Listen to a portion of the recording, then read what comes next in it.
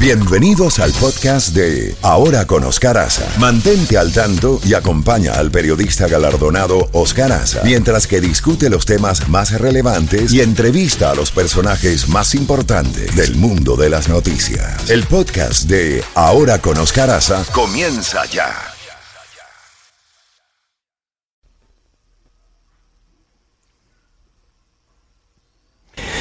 Pues bien, 8 de la mañana ya tenemos a Carlos Mercader, abogado y estratega republicano, exdirector de la Oficina Federal de Puerto Rico en Washington. Carlos, gracias por acompañarnos en la mañana de hoy. Bueno, tu reacción y explicación de lo que hemos estado informando en la mañana de hoy, las medidas anunciadas por el presidente Trump el pasado sábado desde su club de golf en New Jersey. Como había prometido, si el viernes no se llegaba a un acuerdo, pues entre republicanos y demócratas de un nuevo paquete de ayuda, él iba a tomarla por vía ejecutiva. Se está cuestionando si esto es constitucional. ¿Cuál es la lectura? ¿Cómo amanece Washington hoy por la mañana desde el punto de vista de ustedes los republicanos de esto que está ocurriendo? ¿Cuál es el próximo paso? Días, buenos días. Sí, buenos días, Oscar. Buenos días a todos los radioescuchas. Mira, estas medidas son medidas que él está tomando, demostrando al Congreso que él, ¿verdad?, va a seguir adelante, no importa los impases que haya, pero hay un reconocimiento implícito en cada una de estas medidas de que estas tienen que ser legisladas. ¿Por qué? Porque cuando uno va a tratar temas contributivos, ya sea recortes o ya sea exenciones en pagos contributivos, esto tiene que ser legislado por el Congreso. ¿Qué pasa? Él está proponiendo 4 ayudas muy específicas. La primera es básicamente él es como una condonación del pago de las contribuciones que todos los empleados hacen en su nómina quincenal o mensual. Tú sabes que cuando un empleado trabaja trabaja en un salario, recibe un salario, el empleador pone el 6.2%, y el empleado pone otro 6.2%. El Congreso anteriormente ya había eliminado la contribución que el empleador aportaba hasta final del 2020. Pues ahora lo que el presidente está haciendo es que la está condonando a los empleados. Pero ¿qué pasa?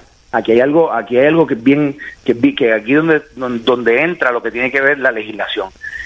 Él no puede condonarla completamente, así que para efectos de la orden ejecutiva, para efectos de lo que el presidente está proponiendo, es como quien dice, es como que el empleado no tenga que pagarlo por un periodo de tiempo, pero sigue acumulándose. O sea, que eventualmente el empleado tiene que pagarlo. Para evitar que el empleado tenga que volver a pagarlo, tiene que haber legislación. Y él lo que está proponiendo al Congreso es que él ahora se lo va a condonar a los empleados, pero está diciendo al Congreso, por favor, vamos a pasar esto de legislación, vamos a recortar esta contribución para que ellos, ¿verdad?, para que los empleados no sufran. Y algo bien importante, es empleados que se ganan hasta $104,000 en salario, hasta $104,000. ¿Qué pasa? La otra medida que firmó es la extensión del pago de desempleo, que en este caso ya no serían $600, ahora serían $400.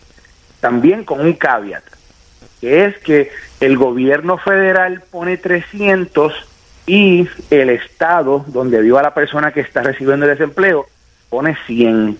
Y esto es bien importante mencionarlo. ¿Por qué?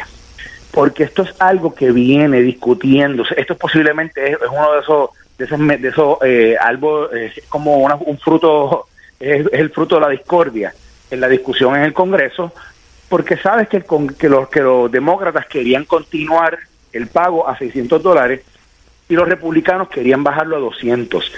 Así eran las dos propuestas que ellos tenían. Entonces lo que el presidente está diciendo, bueno, yo recomiendo extenderlo a 400 y extenderlo, ¿verdad?, por el resto del año, pero que el gobierno federal ponga 300 y que los estados pongan 100.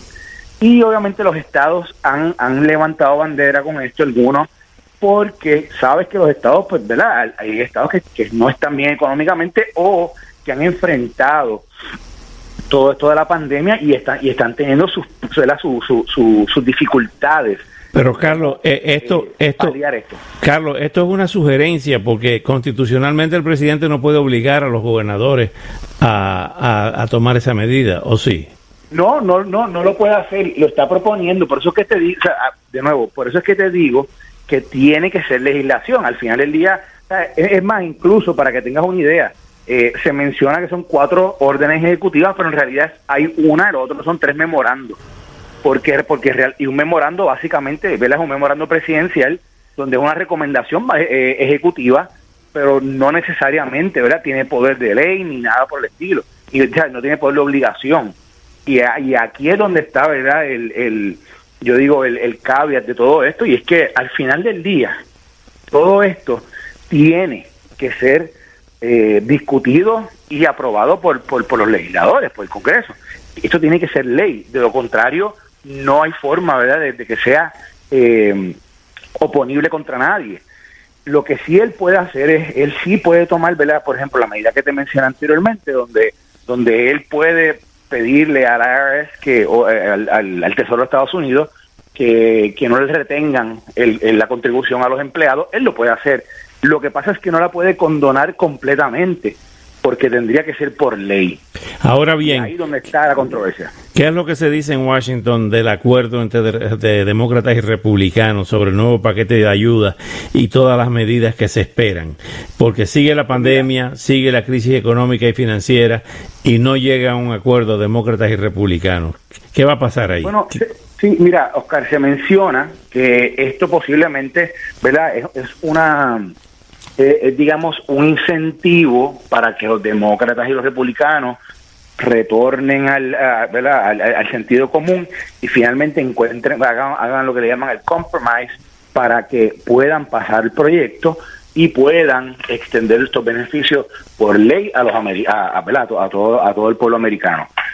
Yo creo que de nuevo que posiblemente también aquí detrás de esta medida del presidente o de esta acción del presidente, lo que viene es eso, lo que viene es diciendo, mira, yo estoy dispuesto a hacer esto, y viene, ¿verdad? Y lanza al ruedo estos documentos o estas opiniones o estos memorandos, buscando que el Congreso tome acción ya, ¿verdad? Porque es que yo creo que lo que tú acabas de decir, aquí sigue la situación, digamos, empeorando en algunos estados, y obviamente el presidente está en un año eleccionario.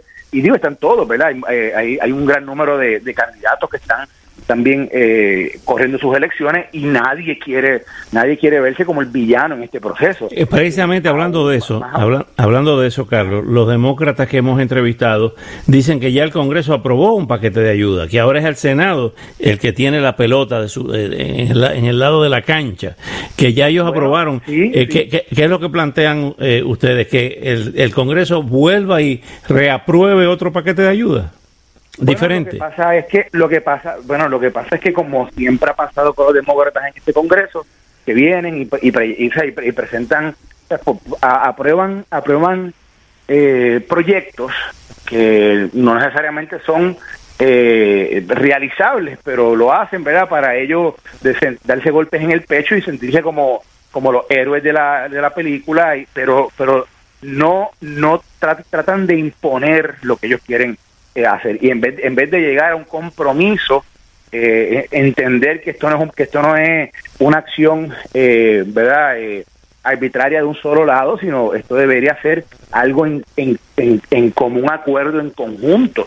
Son ambos los que tienen el poder de Cámara y Senado, ¿verdad? Republicano en el Senado, Cámara de Demócratas, y aquí la argumentación es, mira, vamos a negociar porque lo que ustedes plantean quizás no es, ellos plantean, olvídate, un sinnúmero de beneficios, y los republicanos lo que quieren es darle un poco de control a ciertas cosas. Así que a mí me parece que realmente aquí lo que tienen que llegar es un compromiso entre ambas partes. Y esto no es extraño en el Congreso, lo que sí es extraño es que en una situación como esta se esté dilatando tanto, porque estamos viviendo una emergencia. Así es, Carlos Mercader, como siempre, muchísimas gracias por estos minutos y hasta una próxima oportunidad, porque parece que esto sigue. Gracias y hasta pronto. Se extiende. Gracias, Oscar, que tengas buen día. Gracias igualmente. Bueno, era Carlos Mercader, abogado, estratega republicano desde Washington, exdirector de la Oficina Federal de Puerto Rico, hablándonos de cuál es la posición de los republicanos en la capital en la mañana de hoy. Vámonos